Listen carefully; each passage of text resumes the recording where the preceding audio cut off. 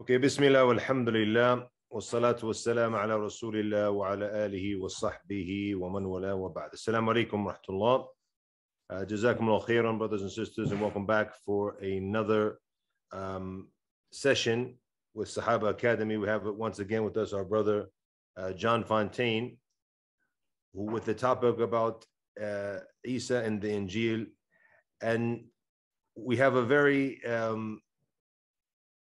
bold claim from our brother John that the Injil is not the Bible. And what does he mean by this? And this might be shocking to many of the people. This is what we're going to cover, inshallah ta'ala, in this session. But before we get into that, I want to ask our brother John to tell us a little about his background. Having come up like myself as a Christian, you were what, Catholic or Protestant? What were you raised as? I was a Protestant, a royalist. Yeah, I was raised as an Irish Catholic, obviously. SubhanAllah. Yeah, so alhamdulillah. Islam brought us together. Enemies, just to let the viewers know, sorry to cut you short. It's like the difference between Catholicism and Protestantism in Ireland. It's kind of like Sunni and Shia, it's like that much tension between them. Well, even I remember I met an elderly couple from a small village. We had stopped in. We were at their house for some time there. They actually opened up for us, me and a brother, to pray in their house, subhanAllah. And as we were talking, she was like the only Protestant in the south, in the village in Ireland, these village areas, and she's like the only Protestant in the town. And they look at her as being a kafir, right? Yeah. And he married her, and his family cut him off, and it was really hardcore, for them during that time. So when an Irish person asks me, are you Protestant or Catholic? I say I'm a Muslim. So they say, are you a Muslim Protestant or a Muslim Catholic? So your trip in Christianity, what was it for you that really kind of stuck out to you before you became Muslim? Was there something in the Bible and Christianity, in Islam that hit you in the beginning? It's similar to the same topic they were talking about tonight. Yeah, so I was raised as a Protestant, Church of England. My family, we attended church, but I wouldn't say we were like strict Christians. I did believe in God. I've always believed in God. And I remember from a very young age, we was asked to write a song about God in church. And my song was Jesus and God. And the priest, he changed it. He said, no, Jesus is God. And from the age of 7 years old, I was like, no way. That was kind of what clicked for me. That Christianity is not what I believe in, because I was still on the fitra. I believed in the oneness of God, and so for me, I started that my logic was that Jews must be correct because they came before Jesus and they believe in one God. So I guess I wanted to be like the Jews. I started to look into Judaism and more so of the Old Testament, and then the more you study, the more you realize that they don't have anything from Moses or from Jesus, and in fact it's just a collection of writings by people, and in this modern day and age, you can't base your faith on that, and inshallah we'll go into this today, and this is kind of what set me on my research of clarifying the Islamic understanding. Because what's interesting is when I found Islam at the age of 23, I was a bit reluctant to come to Islam because Muslims were telling me we also believe in the Bible, and I'd left the Bible. I'd left the belief in the Bible from a very young age because I knew what the Bible was. And then after more research, I realized Muslims don't believe in the Bible. You might call it a semantical difference, but I think it's a lot more deeper than that. But they actually believe in a Torah as a board and an Injil that were given to these prophets. And that made sense to me, and then I was like, okay, I'm ready to become a Muslim. So I think that's an important lesson in my journey, knowing that if we're not specific enough and we're not conveying the technically correct understanding of the Islamic understanding, it could actually lead people away from the religion. A lot of the times when Muslims are trying to connect with the Bible or overly use the Bible, I think this can sometimes actually push people away. As we spoke about last week and last month when we were speaking about atheism, a lot of the people who become atheists are atheists because of the Bible. They don't believe in the Bible. It doesn't stand up to modern historical or textual criticism. And so when Muslims are trying to connect with the Bible, it's actually putting atheists off, where if we give the correct understanding from the beginning, then, I think it's more appealing. The truth is always more appealing. So inshallah, we can get into that a bit more. Very interesting. And obviously, I think one of the key things, the key points as well, when we're starting our journey and looking into these things, is that it's built on knowledge, on authentic knowledge, and of the sources of Islamic knowledge that we build on that. And I know that's one of the things that when the time we were in Kuwait, you were talking about, how you focused this research on this topic, going into the different hadith and going back to the scholars and talking to them.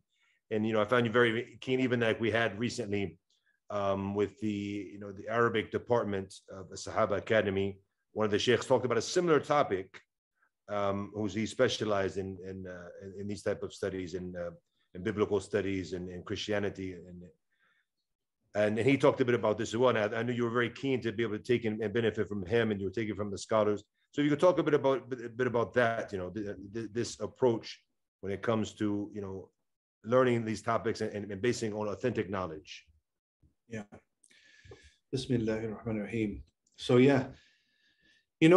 historically, when we look at the Bible and we look at the interactions of Muslims with Christians, even from the time of the Prophet Sallallahu Alaihi Wasallam, from the time of the Prophet all the way up until today, and we can start looking at the way dawah has been given to the Christians and the Jews. When we look at the history of the development of dawah, we find that the scholars in places like Egypt and scholars in places like India, Pakistan, they've had a lot more interaction with Christians. Even the scholars in Sham, historically there were Christians living in these lands. But in the Khalij, in places like Saudi and other parts of the Khalij, a lot of the scholars have not actually had contact with Christians, and some of them have never actually even seen the Bible. They've never had the Bible to actually look at the Bible, to look at what it's claiming to be, and for anyone who's had chance to look at the Bible and analyze it and see what it's claiming to be, it's very clear that it's not actually claiming to be the Torah and the Injil, which the Muslims believe in. From the Islamic perspective, the Torah, the Zabur and Injil were books sent from Allah, given to the prophets. These were described as the Kitab Allah. They were the Kalam Allah, the speech of Allah. These were not authored by the prophets. The Quran is not the speech of the Prophet Muhammad, peace be upon him. It's not the expression of the Prophet Muhammad, peace be upon him. Yes, the hadith are their wahi in their meaning, but the expression of them, the language of them, is the wording of the Prophet, peace be upon him. But when it comes to the Kitab Allah, these are direct books given to the prophets. And what I'm saying is not something new. This is what a lot of people, some people have even at the beginning, you said this is like, shocking to some people. It's Exactly. not actually that shocking, really. Most people who are involved in Dawah and have knowledge of what the Bible is, they know that the Bible is not claiming to be the Torah, Zabur, and Injil.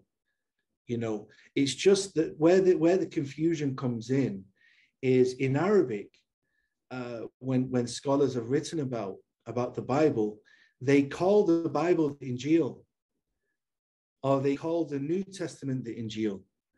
You know, so this confuses people, because sometimes when the scholars are speaking about the actual Injil, the Kitab Allah, they call that the Injil.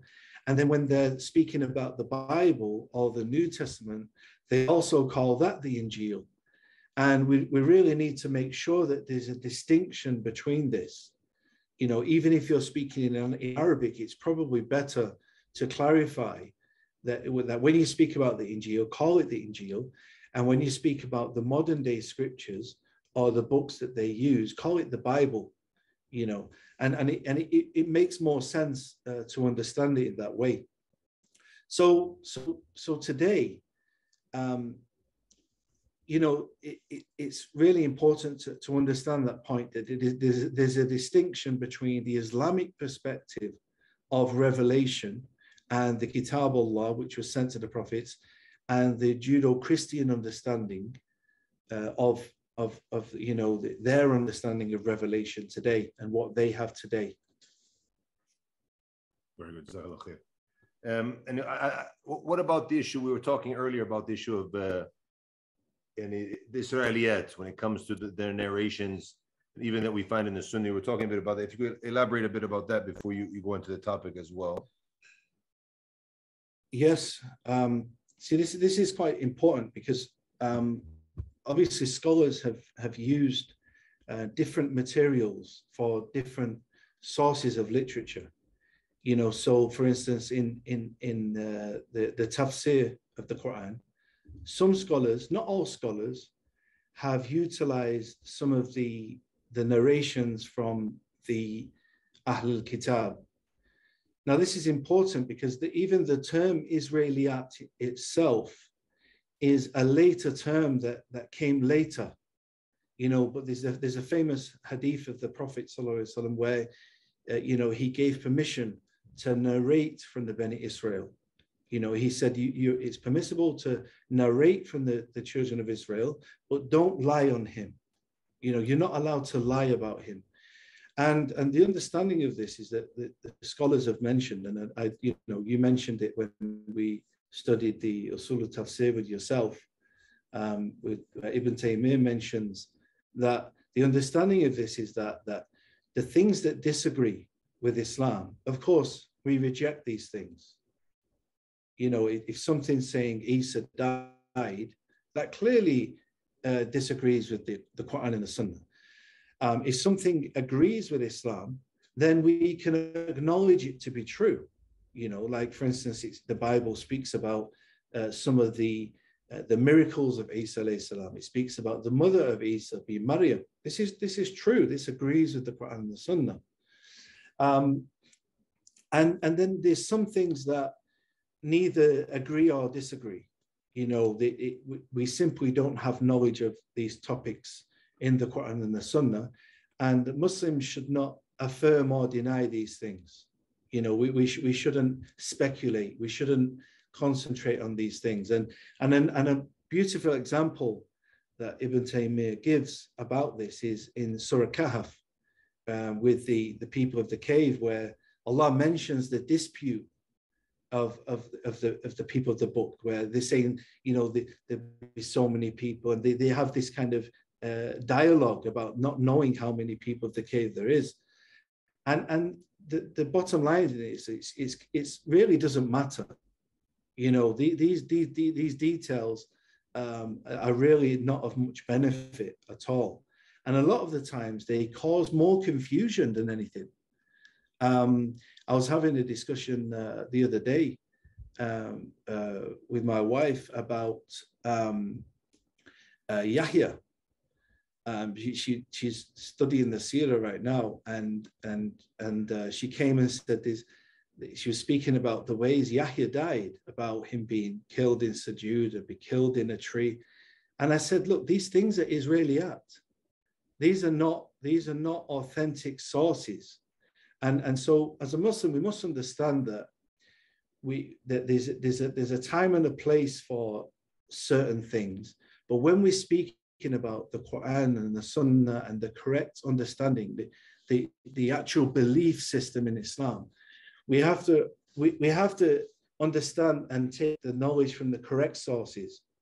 So understanding that scholars have utilized sources which are outside of the authentic hadith and the Quran, like, for instance, Israeliyat, like maybe points of history, like even weak hadith sometimes are mentioned. But you have to understand that this is for specific types of literature, and even some scholars were against this as well, and you also have to bear in mind the intention of the scholar when he's writing. I don't think Ibn Kathir thought that his book would be printed in hundreds of different languages and spread, and it's on every single Muslim's bookshelf around the world being read by the layperson. If he knew that, maybe he would have authored in quite a different way. But he's recording everything. The same way Imam Ahmed collected all the hadith, whether they're weak or even fabricated. He's trying to log everything, and so it's not meant to be taken as all authentic, but scholars understand that, you've got the Quran, you've got the authentic hadith, and then there's these kind of bits of information about Israeliyat, etc. The scholars don't rely on this or accept this into their belief, but it's just like interesting side points. But often Muslims have, sorry. Something to point out quickly here. I mean, when it comes to Ibn Kathir, he's more or less so when it comes to Israeliyat. More what you're alluding to will probably be Imam Ibn Jarir al-Tabari. He's the one who kind of put, a lot of different things in more. Ibn Kathir, he was more precise in what he chose when it came to the Asanid, the chains of narration he used. Also, not using Israeliyat as much.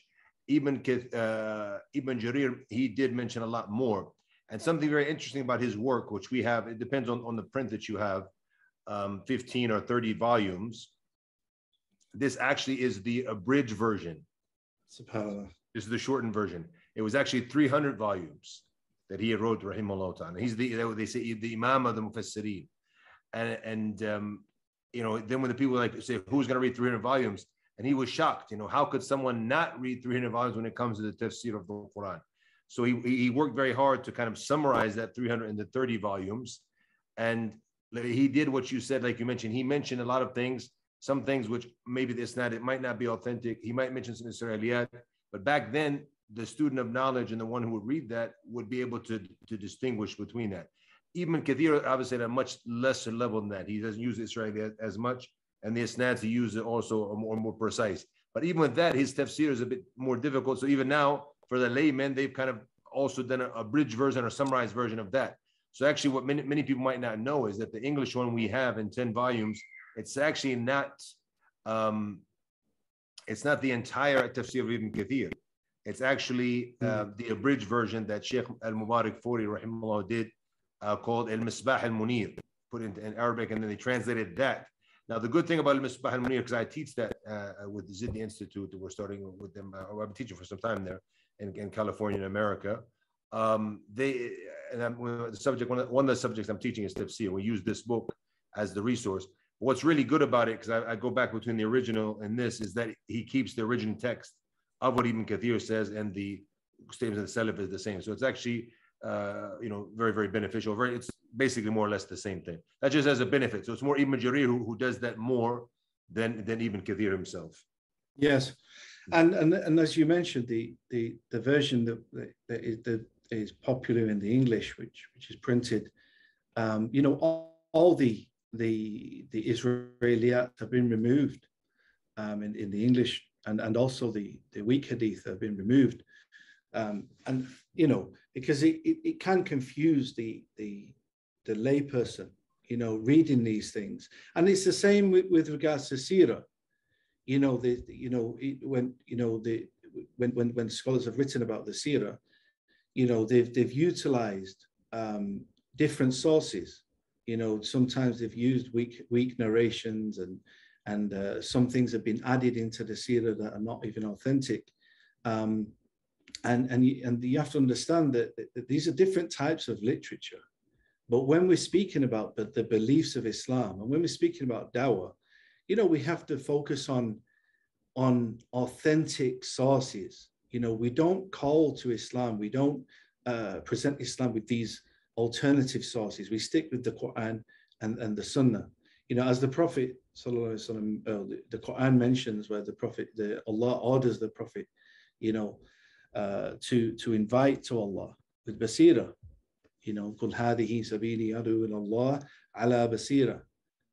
You know, to invite to the way of the Lord with basira. You know, with these are certain points. This is with insight. This is with truth.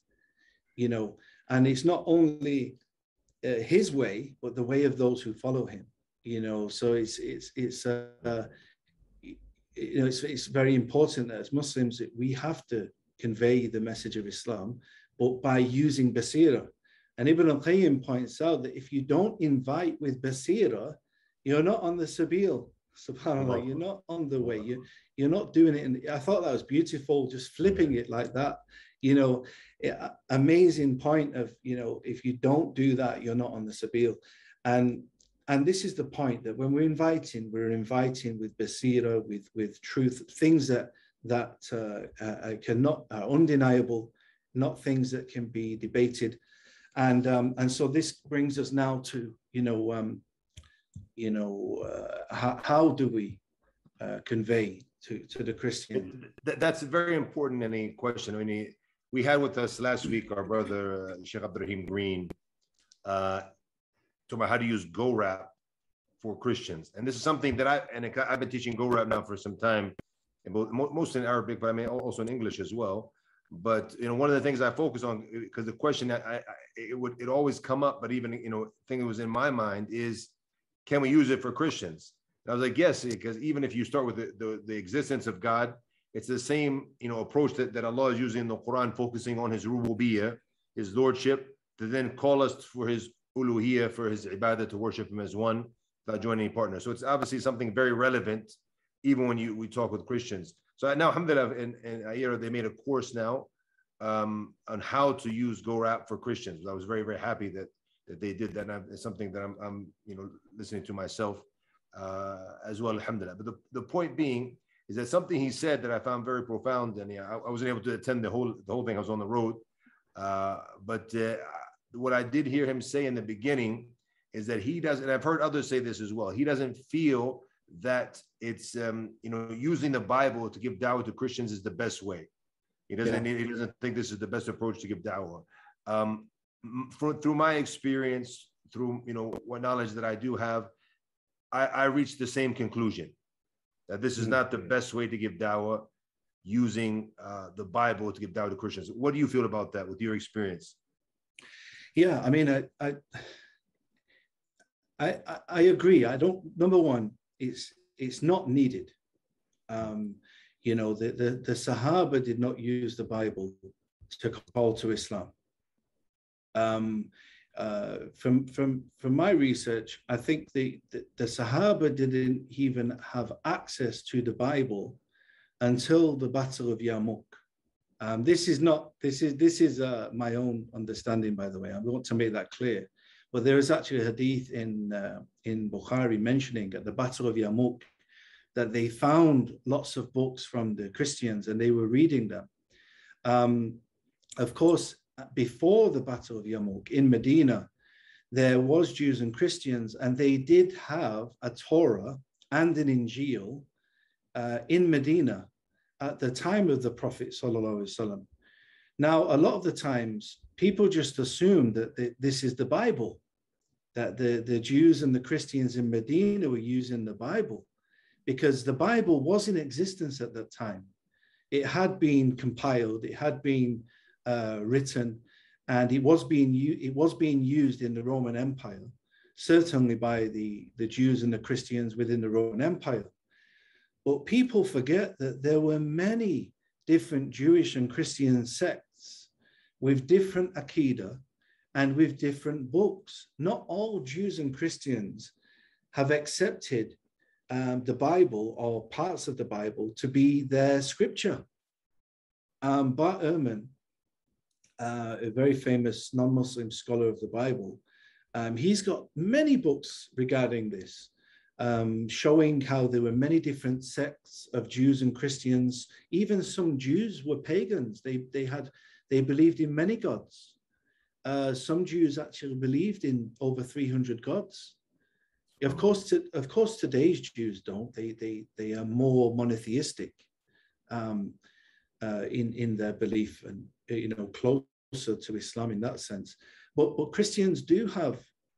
They believe in the Trinity. Most Christians believe in the Trinity today, but that wasn't always the case. There was many different sects that believed in more gods and also one God. And of course, we know that there were Muslim followers of Isa alayhi salam, people who were following Tawheed. So if we have kind of a wider historical understanding that there were many different sects of Jews and Christians who had many different types of belief and also many different types of books. So we shouldn't presume that the Jews and the Christians in Medina were using the Bible. We mentioned it's mentioned in the authentic hadith that they had something that they referred to as the Torah, and we know that Waraka bin Nawfal also used to write the Injil in Hebrew. This is mentioned in Bukhari. He used to write the Injil in Hebrew, and he recognized the Prophet ﷺ as a prophet. Arguably, Waraka bin Nawfal was the first convert to Islam because he said, I hope I'm here when your people reject you, because he recognized that this is the same Namus, the same Jibreel, which came and delivered the message to Musa alayhi salam. And also Ibn Hajar mentions that also there's another hadith. I've not found this hadith, but he mentions that there's one where he said, it's the same Namus which came to Isa alayhi salam, because this was the method of revelation that Jibreel would bring the Kitab Allah to the prophets. So, you said Ibn Hajar mentioned this, huh? Ibn Hajar mentioned that there's another hadith similar to the one in Bukhari, which Bukhari he mentions they came to Musa. To Musa, yeah. But Ibn Hajar mentions, I've not found the hadith, I can't find it, but he mentioned, Allah knows best. But the point is that this was the method of delivering the wahi. This is how Jibreel would bring the revelation to the prophets and of course, deliver the Kitab Allah to the prophets. And so Waraka bin Nawfal was not a Trinitarian. He was a true follower of Isa alayhi salam. He was not a pagan. He was not using the New Testament. He was not using Matthew, Mark, Luke, and John. And many scholars have pointed this out, that he had an Injil, not an Anajil. He wasn't quoting the Injils of of Matthew, Mark, Luke, and John. He had an Injil, and there's even quotes of this Injil in the authentic hadith, quoting the description of the Prophet ﷺ, a very clear description of him. Very beautiful. I've collected around over 15 hadith quoting the Torah, the Injil in Mecca and Medina, and none of them quotes are in today's Bible. None of them quotes are in today's Bible. And today's Bible is preserved to prior Islam. It was agreed upon before Islam, like the Christians and the Jews had canonized these books. It was agreed upon by that time. And so we shouldn't presume that the Jews and Christians were using the Bible in Medina. There's many references in the authentic hadith quoting the Torah and Injil in Medina. And I don't think there's evidence to show that they were using the Bible in the first place. Sorry. I can't hear you, Sheikh. You've gone quiet.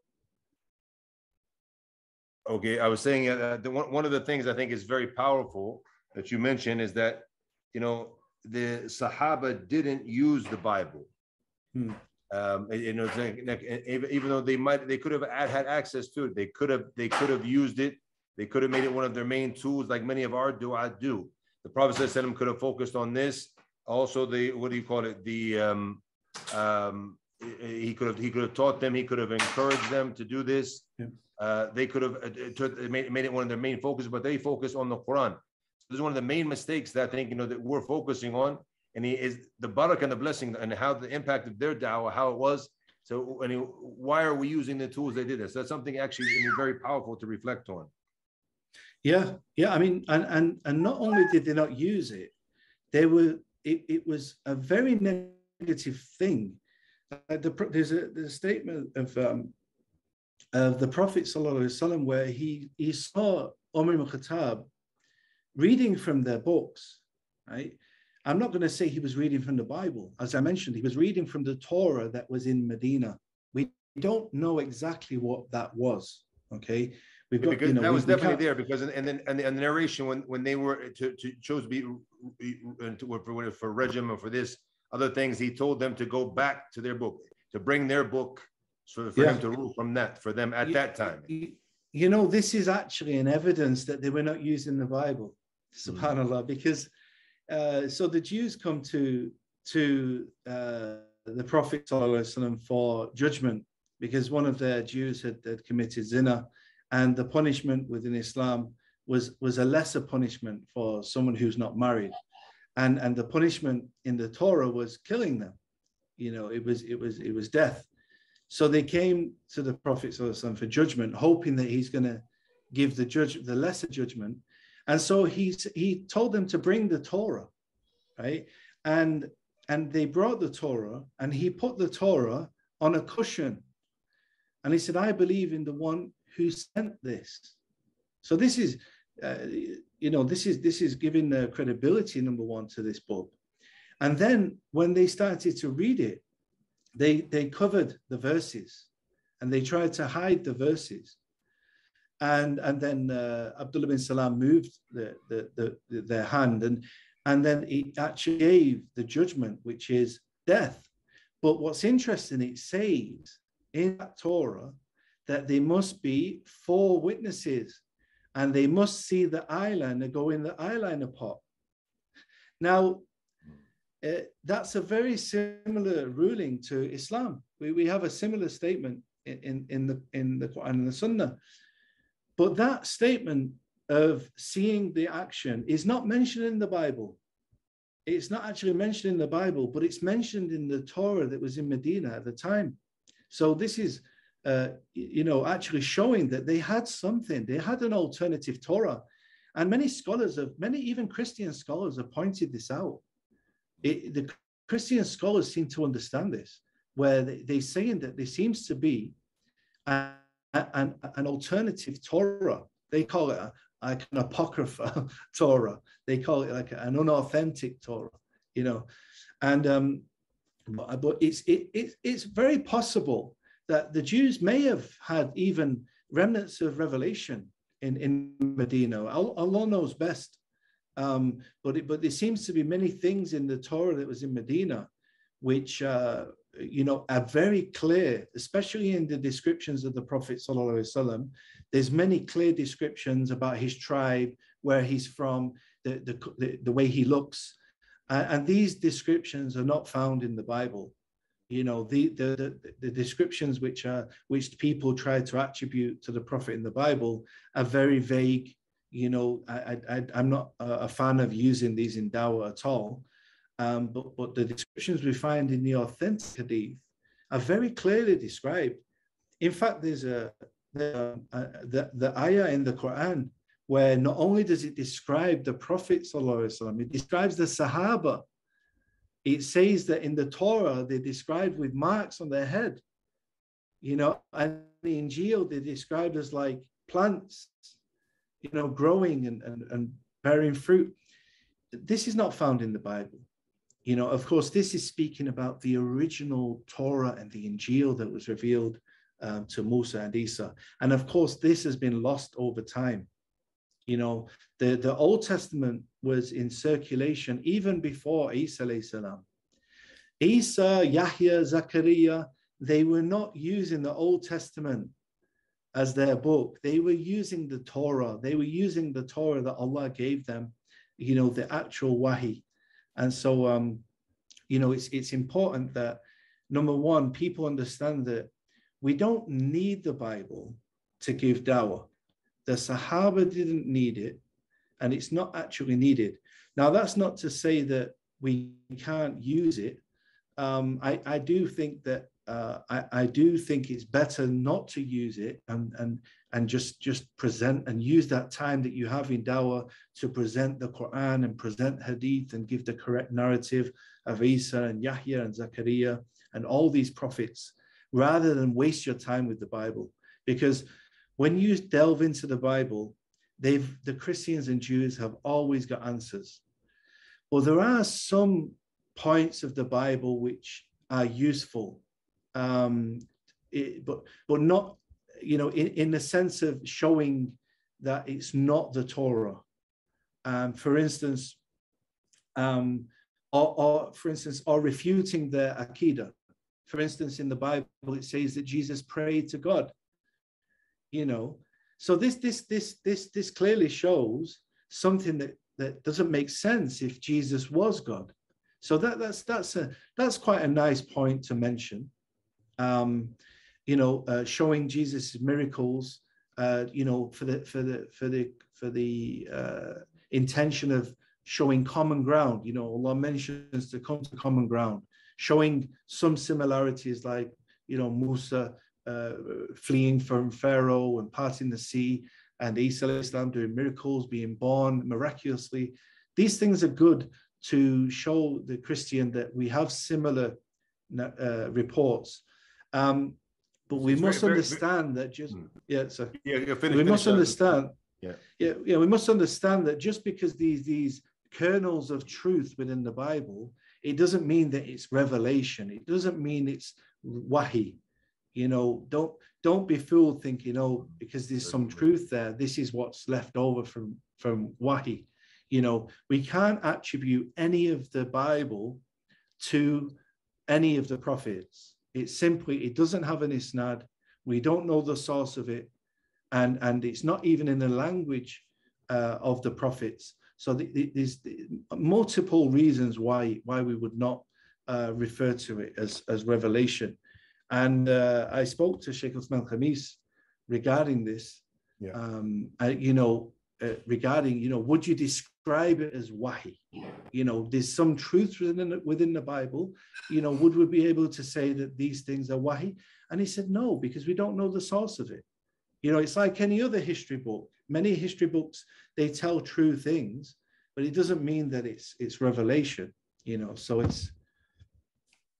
Yeah, that's very good. It's very, very profound what you mentioned. I think that, and it's one of the key points I just wrote down as well, that even though there might be some truth, because then obviously there's going to be, you know, some of the things that are in the Bible that were narrated to the ones who authored it. So there's going to be some origin to some of it, but we can't count it as wahi because you don't have the isnad, and you said it's not even in the same language. You don't have the chain of narration for it. We don't know where it comes from. There's no authenticity to it. Not even the same language.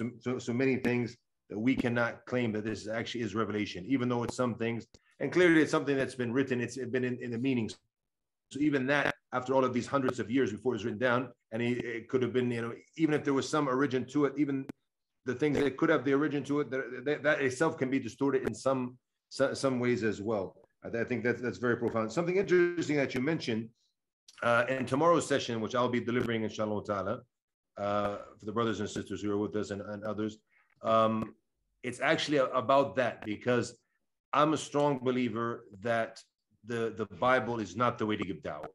It's not the best way, but it can be used, like you were saying, at some times. And also, if we're going to be people who are specialized in giving dawah, it's always good to have, you know, as many tools in your arsenal as you can, because sometimes you might be able to use some of that. And that's very interesting. You mentioned what Allah mentioned in the Quran, and ta'alu ila kalimatin sawa'in baynana wa baynakum, and to come to a common ground and common meanings. And that's actually what I start off my presentation with tomorrow, is that. And that's why I'm using what I'm using.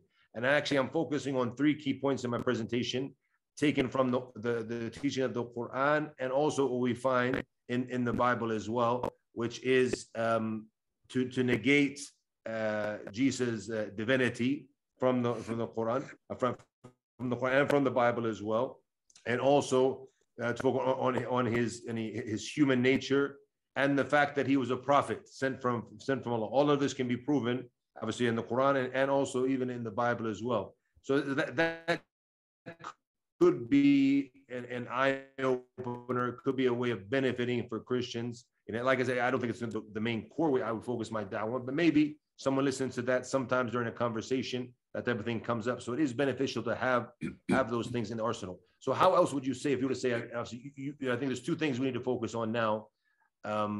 Perhaps, or you can, some other things you want to add in your presentation as well. But what I've gathered thus far, two key things we need to focus on is how can we use the Bible for that, which you focused a bit on that. If you want to elaborate a bit more, that's okay. And also then, what is the correct way? If this is not the way, then what is the more efficient way in giving da'wah? Yes. So as I said, I think it's sometimes useful to generally point out the similarities between the Judeo-Christian narrative of the prophets and Islam, like by saying things like, Jesus prayed to God, Musa, had a brother, Aaron, etc., showing that there's similarities. I prefer not to get into the particular verses about the Bible, where you start Bible bashing, you start getting into it, opening the Bible, and the Christians have answers, and you never get out of that rut. So it's definitely better to just kind of generally come into common ground with them, and direct them back to the Islamic perspective. Another part, which is always sometimes useful, is showing contradictions with the intention of proving the Bible is not the word of Allah. I'm also not a big fan of it, but I think that it can also be useful sometimes. I don't think it's like the go-to. You see Sheikh Uthman Farooq, he's very popular in this way. Ahmed Deedat was popular in this way. One of the downfalls of that method is, number one, you can sometimes push them away and get their backup, when you're doing this. And another downfall is sometimes they actually have answers for these points that you're claiming are contradictions. It's like when the Christians come and say, oh, the Quran says the sun set in a puddle of mud, and we're like, just be quiet. You don't even understand what you're talking about. And that sometimes is how the Christians look at us when we're doing these things. Like, for instance, they say, oh, Ibrahim had one son. So they say, look, this is wrong. At the time, maybe he had one son. It's like, there's sometimes way to harmonize these apparent these points that appear to be contradictions. So number one, you should make sure that it is actually a contradiction. Another point is sometimes before you mention another point, I just want to say very interesting.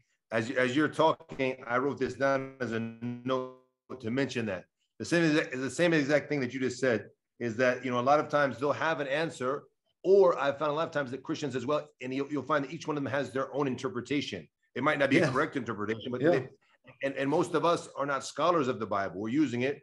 So you can get caught out there like that. He might come with his interpretation and he might be convincing in his way, and you're not going to be able to answer that. So it's interesting you said that. I just literally wrote it down right before you said it to bring that up as a point. So I think it's very important for the du'a to understand. You might think, okay, I have this, but then he answers it, and he has a good answer for it. And then what are you going to do? Because you're not someone who's specialized in it, so you don't know how to. You're pretty much stuck there, right? Another point is sometimes some of these contradictions that are pointed out are things like, okay, in one verse it says that this king became king when he was 22, and in another verse he said he was 42. You see, these points about numbers and things like this. We have some of these things in our own tradition when it comes to hadith. That like things like numbers and things like that were not necessarily deal breakers on classifying a hadith as authentic or so sometimes you're using points which that we could also be attacked in that kind of way. But again, it does point out that it wouldn't be Kalam Allah, because of course the Quran doesn't make them errors, or mistakes. So again, I think there is a place for it, because Allah uses this in the Quran. He says that if it was from other than Allah, meaning the Quran, you would find in it many contradictions. So of course, an attribute of a book that is not from Allah would have contradictions. And of course, the Bible undoubtedly does have contradictions. But again, I don't think it's a go-to. I don't think it's the first step of dawah. The other technique, which is often used, is Muhammad in the Bible, where a lot of people present some verses from the Quran, and from the Bible, sorry, and say that these verses are speaking about Muhammad. And I personally find this a bit problematic, just because it's not clear. It may be Muhammad, it may not be Muhammad. And if we're going to be academically honest, when we're saying we don't know who the author is, and the Quran, the Bible, sorry, is not authentic, then it's impossible for us to really have the correct tafsir of who that person is.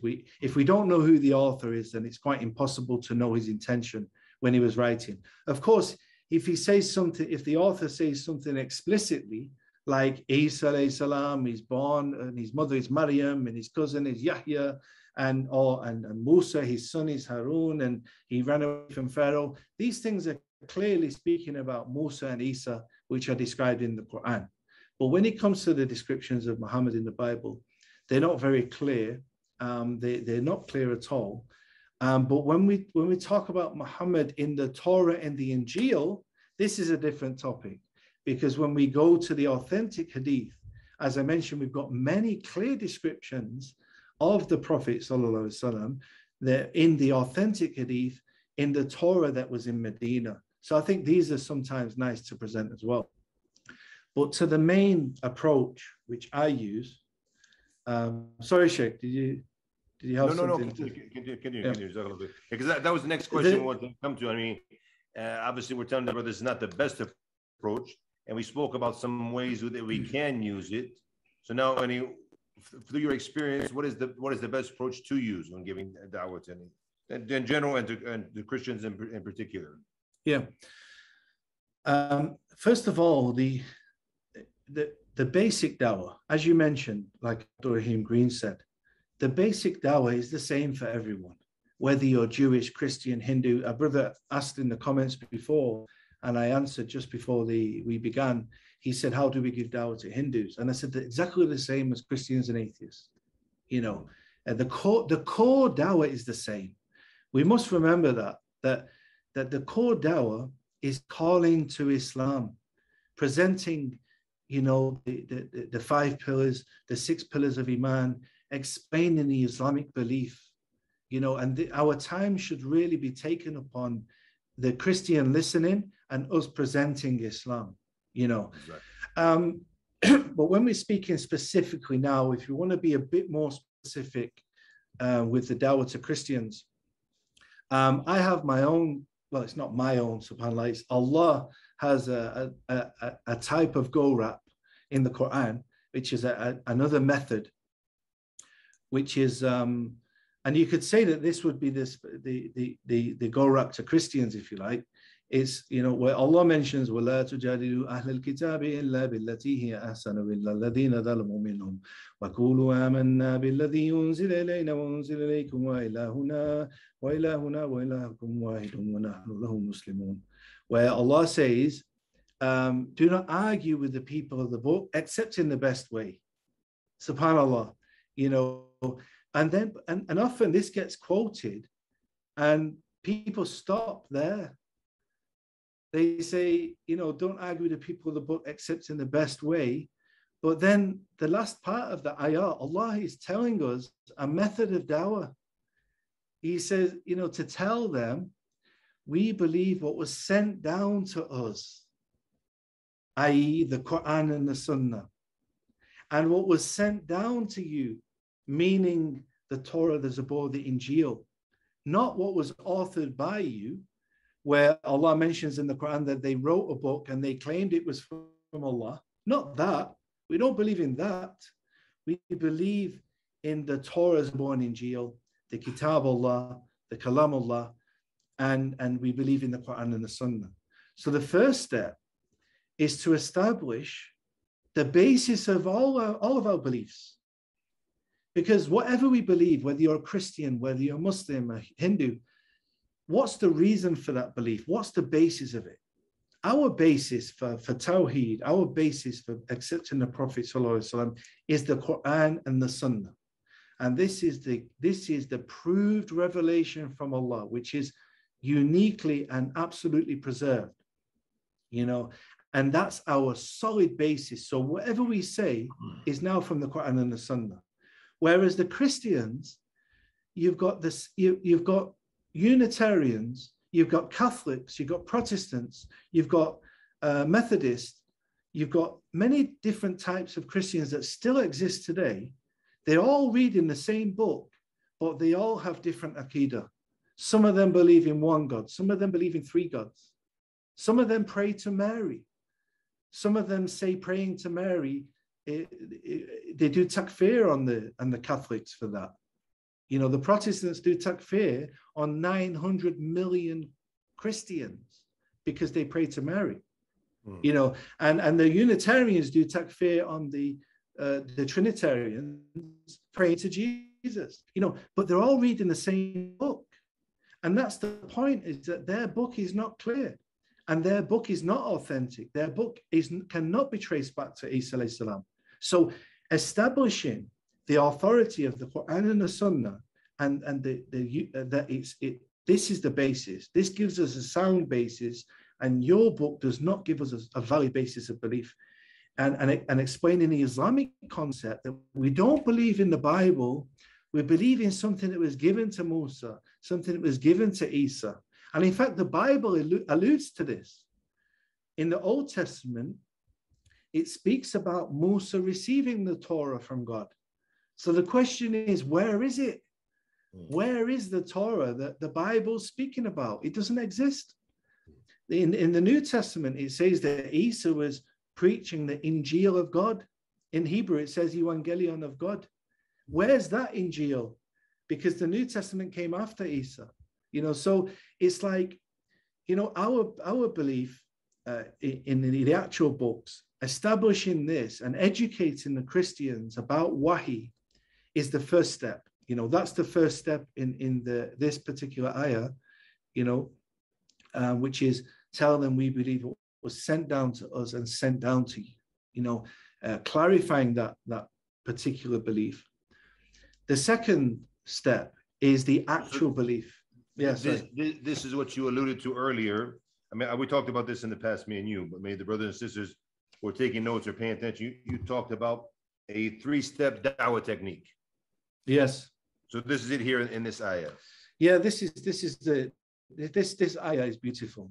I think this is from the Quran. Allah is telling us not to argue except in the best way.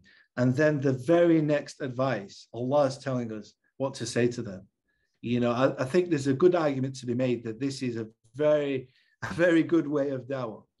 If Allah has told us this method, it's arguably, a very good method. Of course, Allah has told us, this is a command to tell them, we believe what was sent down to us and sent down to you, clarifying wahi, clarifying what we mean by revelation, what we accept as authoritative, what we accept as sahih.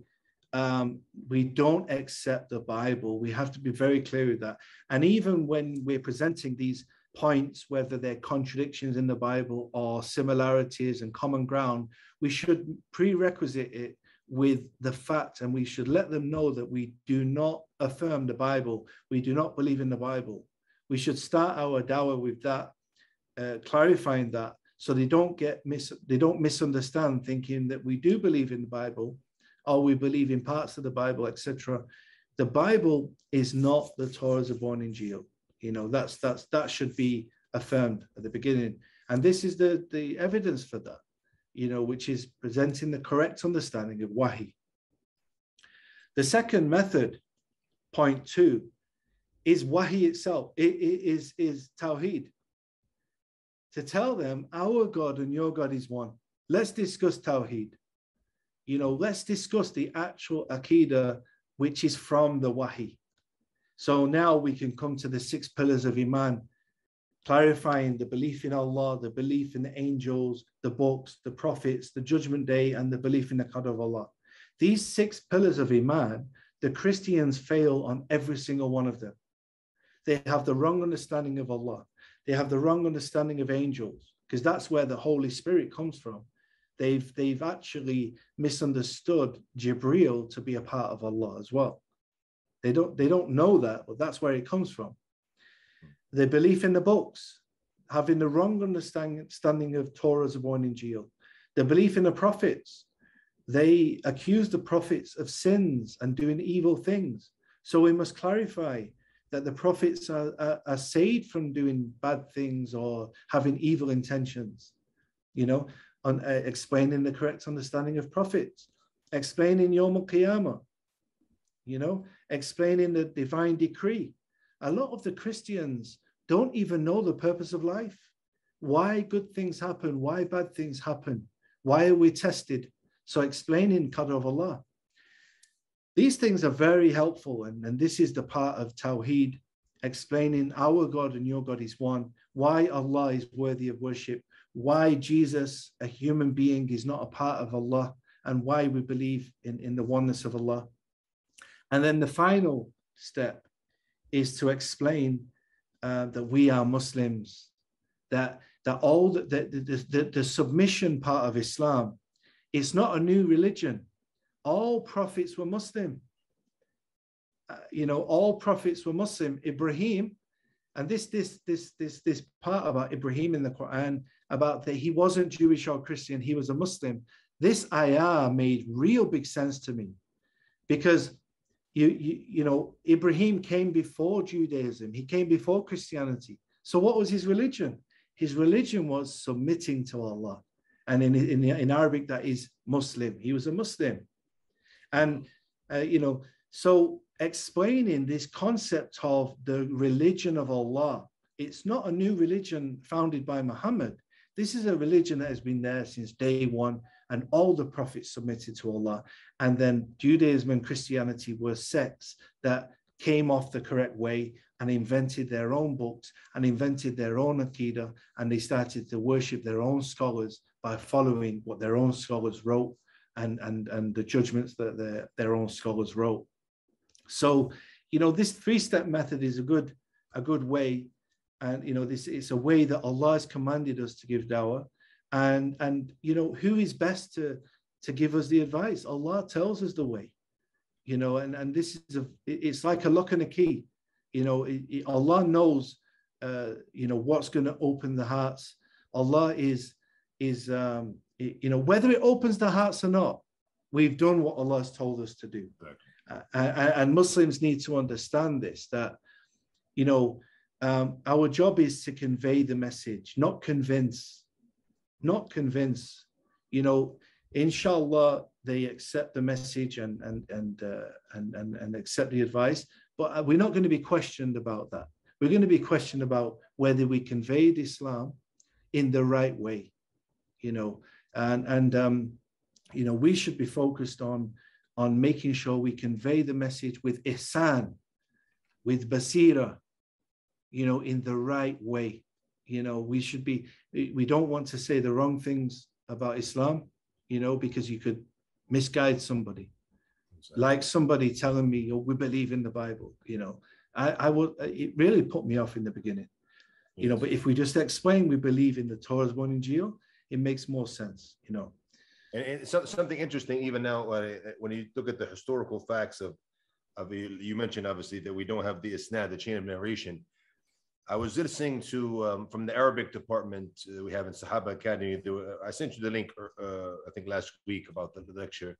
Dr. Munqadh al-Saqar, who specializes in this, and he was mentioning that the actual narration they have, or for the Torah that they use, the Torah they have today, 1,700 years later. Yes.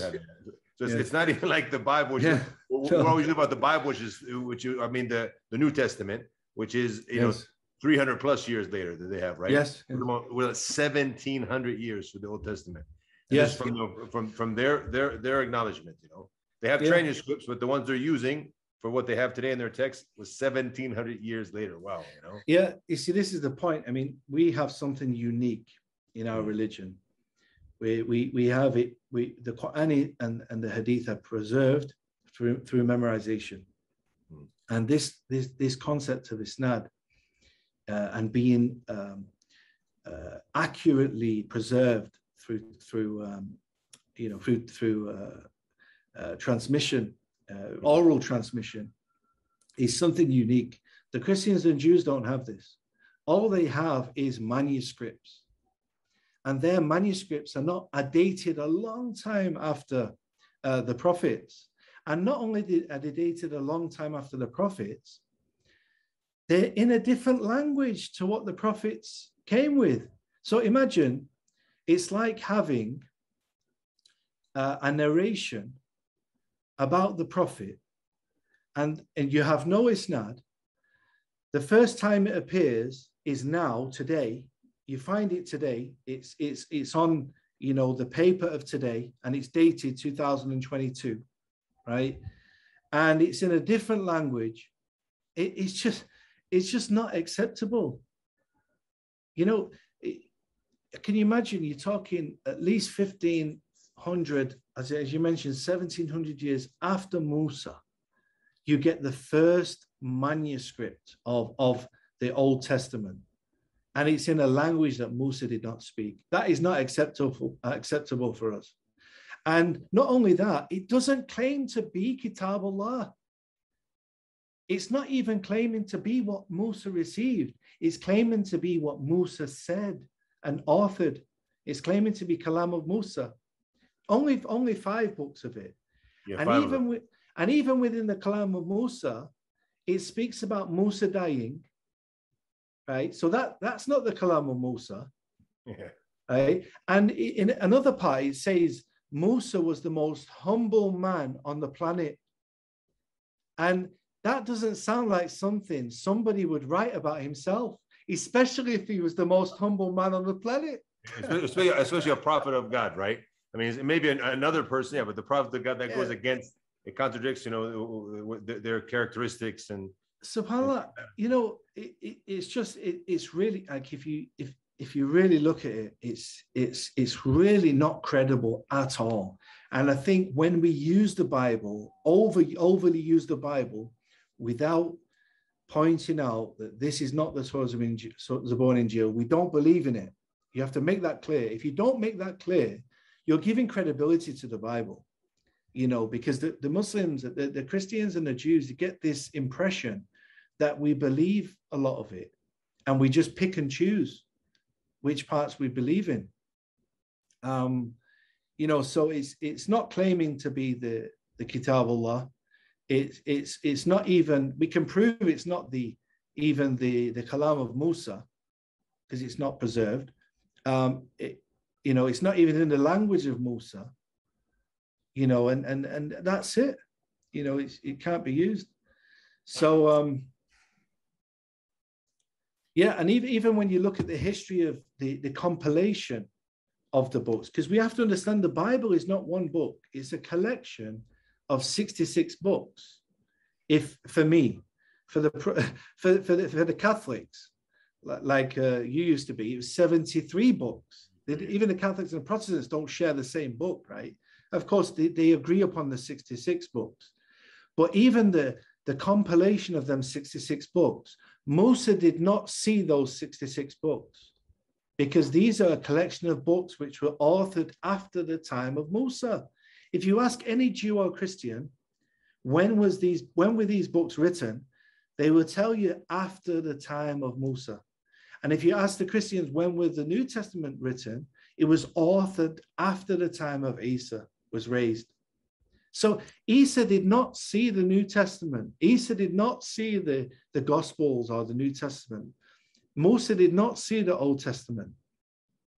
You know, so it's just not credible at all. But right here, we could use as well, like you said, to point out that we have something that's very unique.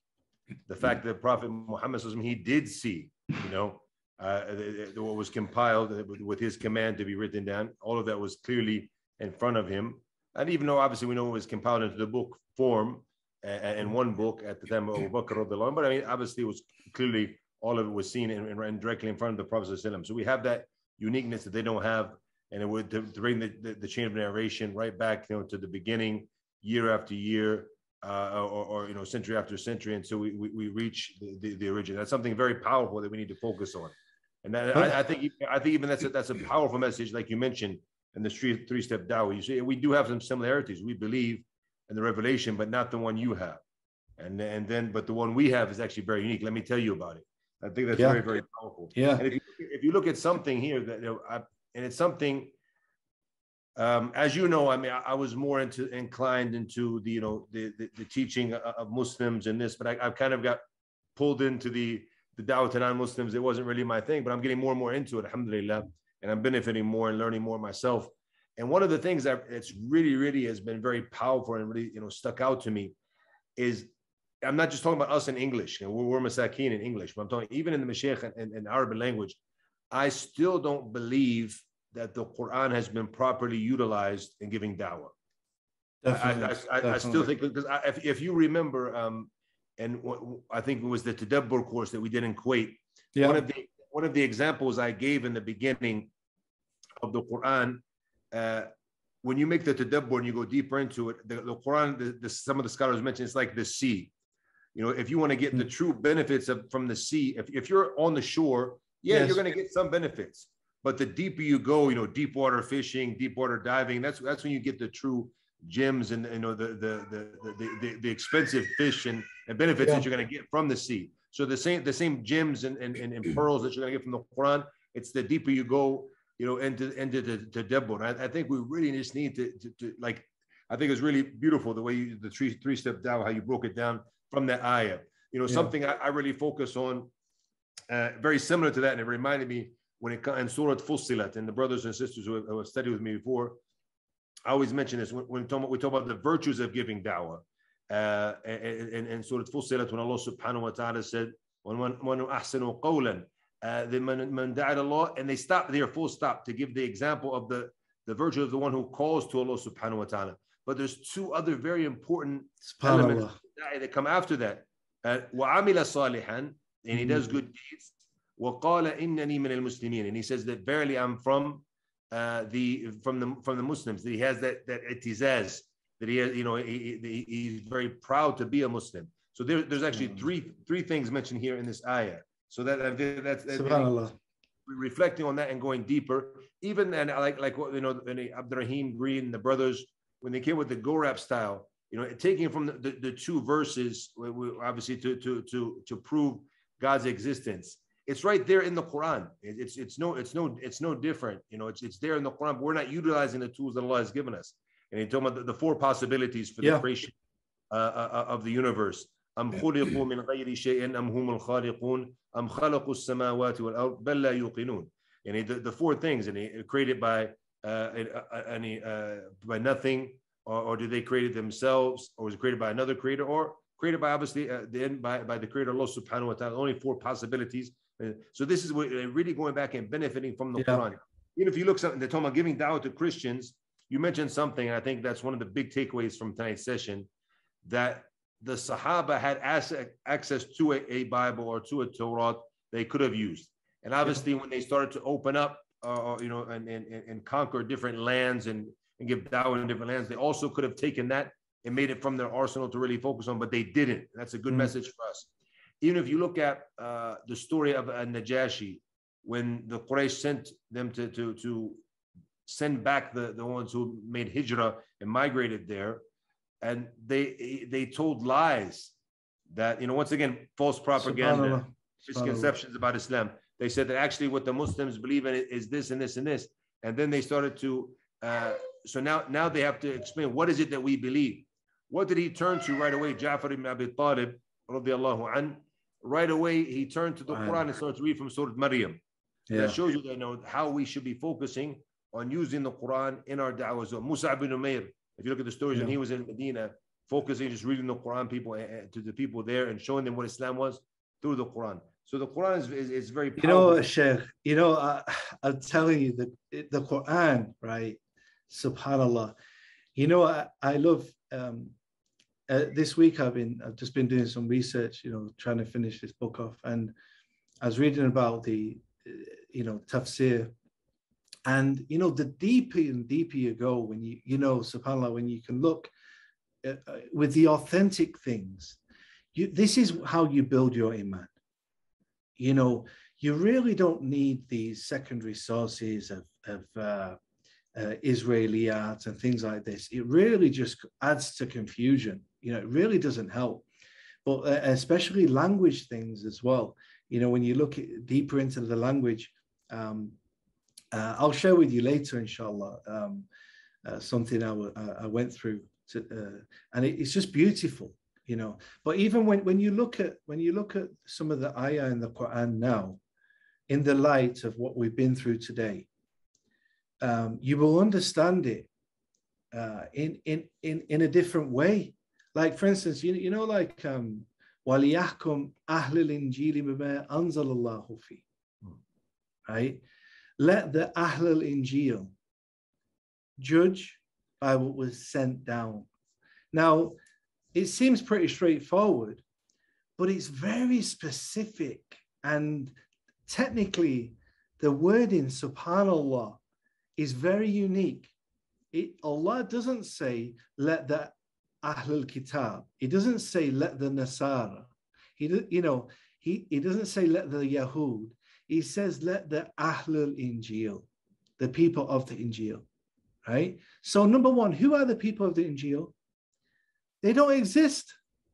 There's no Ahl al-Injil today. There's no one on the planet today that believes in the Kitab Allah sent to Isa, right? Waraq bin Nawfal was Ahl al-Injil. Salman al-Farsi was Ahl al-Injil, right? But today they're Nasara. They're Ahl al-Kitab, we'll give them that. But subhanAllah, not Ahl al-Injil. And when it says let them judge by what? By the Injil. Allah doesn't say judge by the Injil, because that's a misunderstood term today. Because you got the Arabs calling the Bible the Injil, right? And the New Testament Injil. He says by what was sent down. Again, this concept of the Injil being something given, But would we understand from this that the Injil was there during that time? The original Injil was there. Well, number one, the tafsir of this is that they supposed to follow the Prophet Muhammad, peace be upon him. That's the understanding of that. That ayah is telling the people of the Injil that you should judge by it, in the sense of the Injil was telling you to follow and accept Prophet Muhammad when he comes, which means technically, judge by what was sent down is the Quran.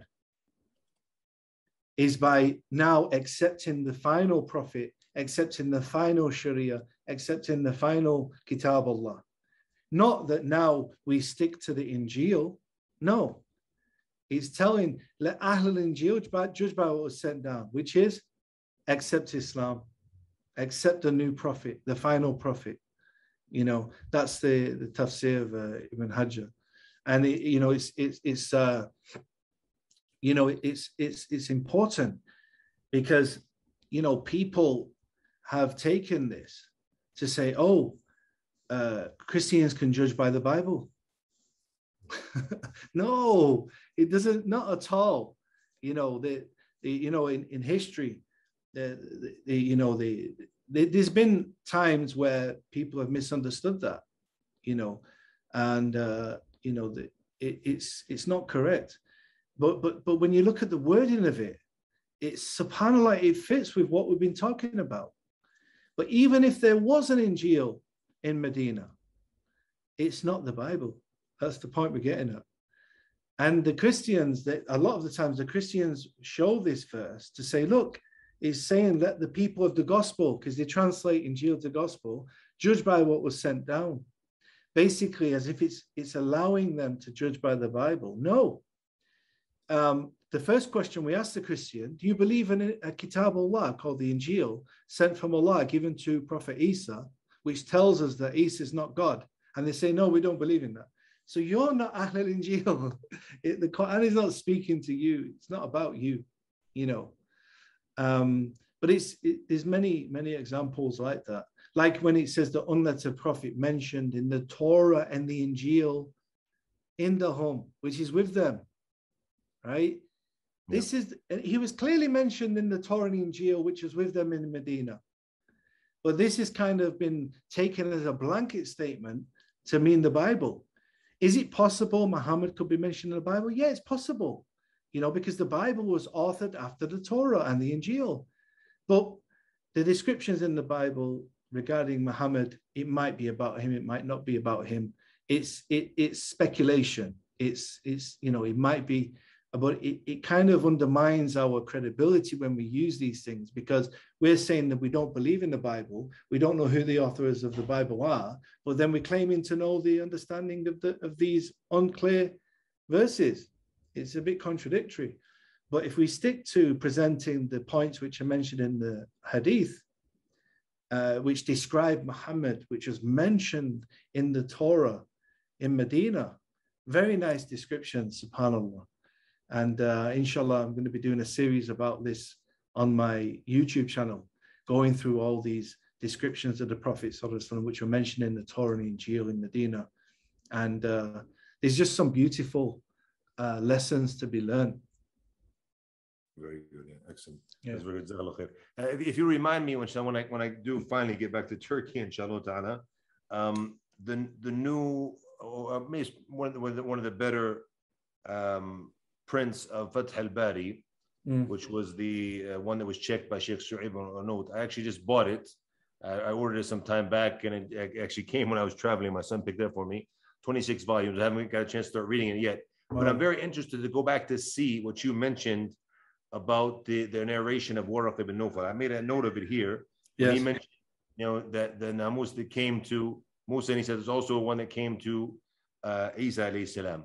So yes. Perhaps I'm thinking that in the footnotes, they're probably going to mention this. They should mention the source for that. So it's very interesting. Inshallah. I hope so. I'd love to find it if you can actually find that. If you remind me once I get back, I'll look into that hadith in the beginning of Sahih Bukhari, and so hopefully we can find it. That would be. I don't know what version. I don't have a 26 volume version. I think it's probably about 10, 15. Yeah, I have a bit of a thing where I'm kind of when a better copy comes out, I usually get it even if I spend a lot of money to do it. Yeah. But so I have actually 4 or 5 different volumes of Fath al-Bari. It's one of my main books, In my main library in Sudan, I have about 3 copies, and the one I have with me in Turkey, I have 2 copies. So the one I had before was 15 volumes, or 13 or 14, with the introduction. Yes. So that then the one but the new one now is 26. So obviously one of the key things that the ones who go over the text is they mention in the footnotes the different narrations where you can find the resources. So I'm hoping, yes, inshallah, had you mentioned that we'll be able to find it there. So that should be very beneficial, inshallah ta'ala. Yeah. Just to summarize, and I think we went basically to the main point. But if you could just add to that, we went through obviously the issue of the Sahaba and how they use da'wah using the Quran. I think that's one of the key takeaways. But just quickly, if you could just summarize the 3-step da'wah. I sent to the brothers in the footnotes, or excuse me, in the chat here, the source for that, the Sharia of Dawah, which is Surah Al-Ankabut, chapter 29, verse 46. There's the verse. I did it in Arabic and English, but if you could just summarize so the brothers can take that home as well, step 1, step 2, step 3, and then they have the source in the ayah. So that could be very beneficial as a tool when giving dawah and speaking to Christians, inshallah ta'ala. Yes. SubhanAllah, Allah mentions, don't argue with the people of the book, accept, this is this is like an exception. This is the method. And of course, Allah mentions, to explain to them and to discuss what was sent down to us and what was sent down to them. That's step 1. Clarifying the basis of belief, the basis of our religion, the basis of our Iman and Sharia. And this is the Quran and the Sunnah. So we can discuss with them what the Quran is. What is the Quran? Is it a book authored by people? Is it a book authored by Muhammad? No. We must clarify. Don't assume that the Christians understand what the Quran is. Of course, we all know it's Kitabullah, Kalamullah, etc. They don't know that. So go into detail, explain to them, we have this book which was revealed to Prophet Muhammad. It wasn't the word of Muhammad. It was given to him word by word through Jibreel, right? And through dreams. There was different methods of wahi. You don't have to go into too much detail about the methods and forms of wahi, but just explain that this was given from Allah to the Prophet Muhammad. And this is revealed to him over 23 years, and it was compiled and collected. And this is in a time when the people were trying to assassinate him, and he had to do hijrah, and many bad things were happening. And you imagine, how can you compile this book in 23 years? Explain what the Quran is, and then explain the hadith, the Sunnah, that this is also a form of revelation, but it's expressed through the speech of Muhammad, peace be upon him, and it's been preserved. The authentic hadith been preserved, and we can trace it back, and it's fully preserved. And even Western scholars are impressed by the level of preservation of the Quran and the hadith. Bart Ehrman recently spoke about the manuscript that they found in Birmingham. And he said that, why haven't the Christians been able to preserve their book as good as the Muslims have? One of the most early documents. And then explain, we believe, what was sent down to them. What was originally sent down from the Islamic perspective, the Torah, a book given to Musa, the Zabur given to Dawood, and the Injil given to Isa. This was the Kalamullah, the Kitabullah. This was not authored by Musa, not authored by Isa, not authored by later scribes, but given to the prophets. And we can explain how what they have today is not that. They, in fact, have a collection of biographies, a collection of poems, a collection of narrations by different people over a period of 2,500 years. These books have been authored over a period of 2,500 years. And this is simply not acceptable. It's not acceptable as a valid basis of belief. The second step is to explain our actual beliefs, the beliefs in Tawheed, our God and your God is one. And you can take this time to clearly explain Tawheed, as well as, I would say, in this part, you could explain the 6 pillars of Iman as well, possibly, if you have time. Our dawah should definitely be rooted in the 6 pillars of Iman. So use this time to explain the actual doctrines of Islam, and you can also explain what's required of them in terms of the actions of the 5 pillars with that as well. And then finally, we explain that we are Muslims. What does it mean to submit to Allah? This is the religion of Allah. It's the religion of all the prophets. It's not a new religion invented by Muhammad, peace be upon him. It was from the time of Adam. It's the correct way that we are required to submit to Allah. Where the basis is the wahi. The wahi tells us what to believe and tells us how to believe and worship. That's the way. It starts with the wahi.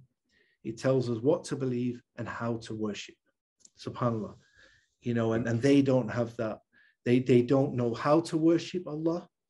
They don't have a Sharia. They don't have any solutions for anything. Islam tells you the details of inheritance, the roles of a man and a woman in society, the details of what happens when somebody does something wrong, the punishments, how to deal with a society.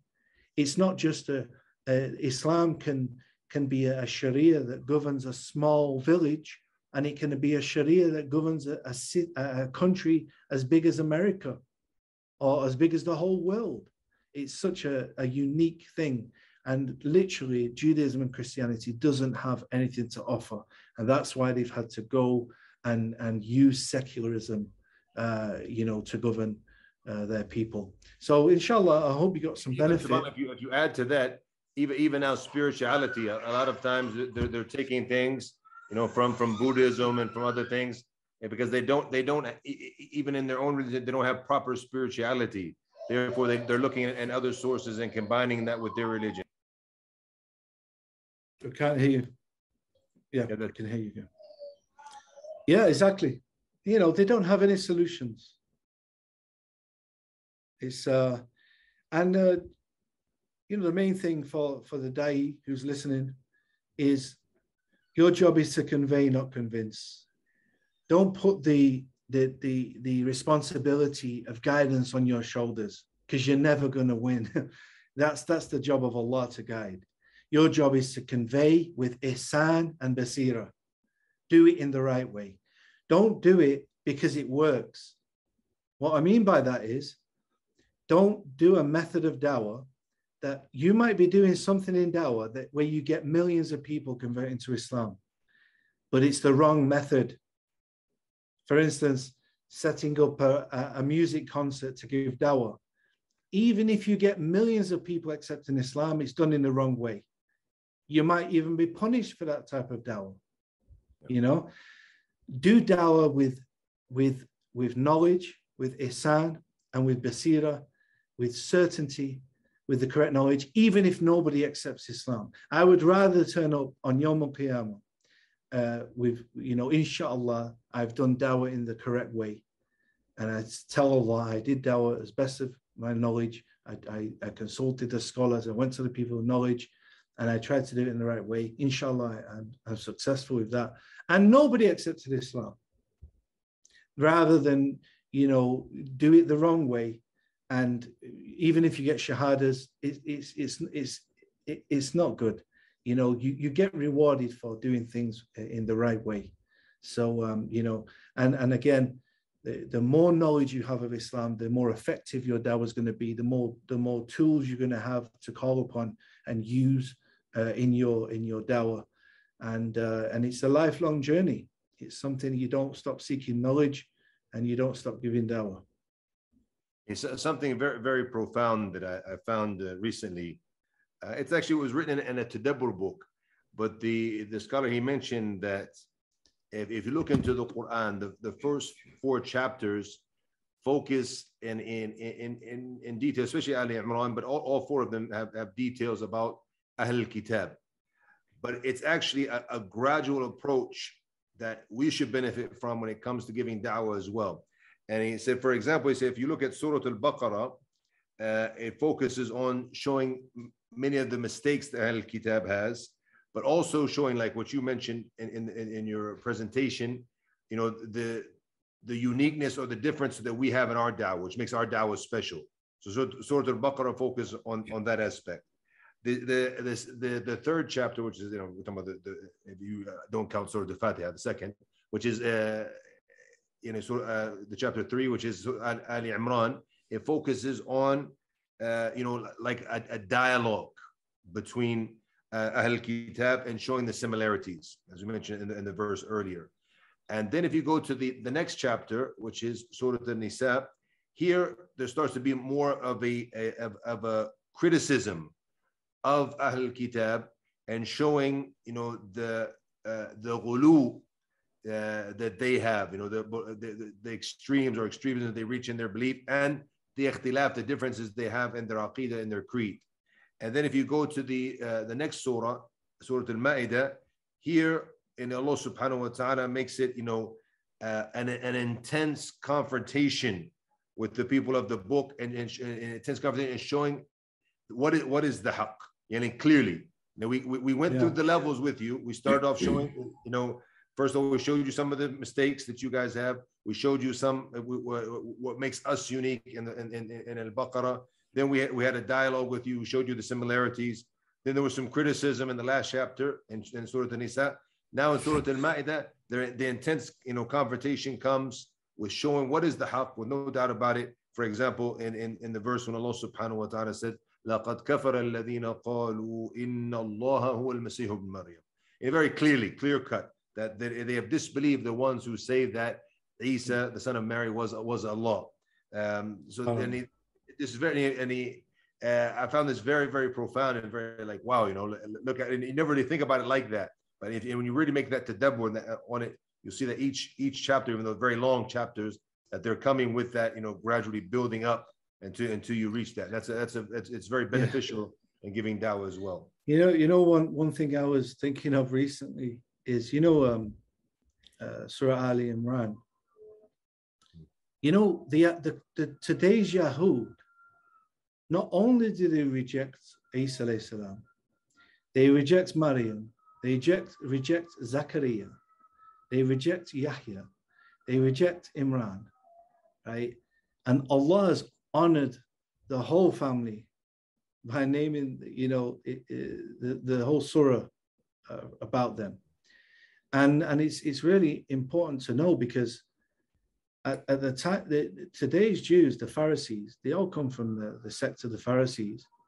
The Old Testament predates Isa, and it predates Yahya, it predates Zachariah.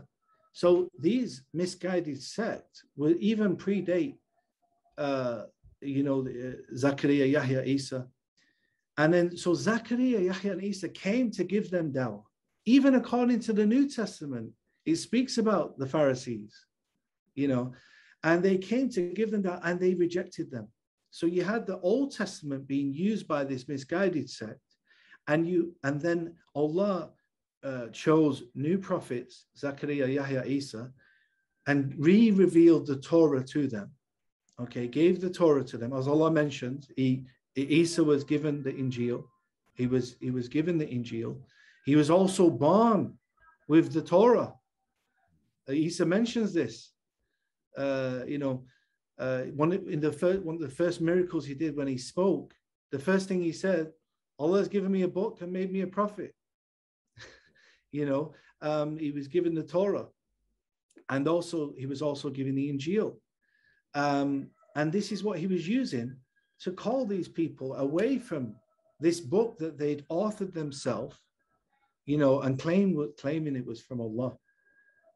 So the Jews, they don't only reject Isa, they reject many of the prophets, all the family of Ali Imran. SubhanAllah.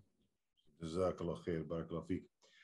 The brothers and sisters who are with us, if there's any questions, if you can send them in on the chat, inshallah, before we wrap up. We went a bit over, but alhamdulillah, it was very beneficial. Jazakallah khairan for taking out your time and sharing that with us. The book that we have the PDF of, this is something that is printed and you pass out the same one. Is that correct? Yeah, you can share that with people if you like. It's a small dawah book. We have the PDF of the book that our brother John wrote about this. He's in the Injil. There's probably a link for it online, but if not, you can contact the number for Sahaba Academy, and we'll send it to you directly on WhatsApp, inshallah. And people have permission to print it, to put their own logo on the back, or whatever they want to do with it. Permission is there. If you're anywhere in the world, you want to print it, if you find benefit from it, put it on your dawah tables. And the size of it is A6 size. It's only a small booklet. I'm currently writing a big book on this, and it's coming along very nicely, inshallah. So I'll be releasing that soon, inshallah. But this is more for dawah. This is more for dawah to Christians, but Muslims will benefit from it as well, inshallah.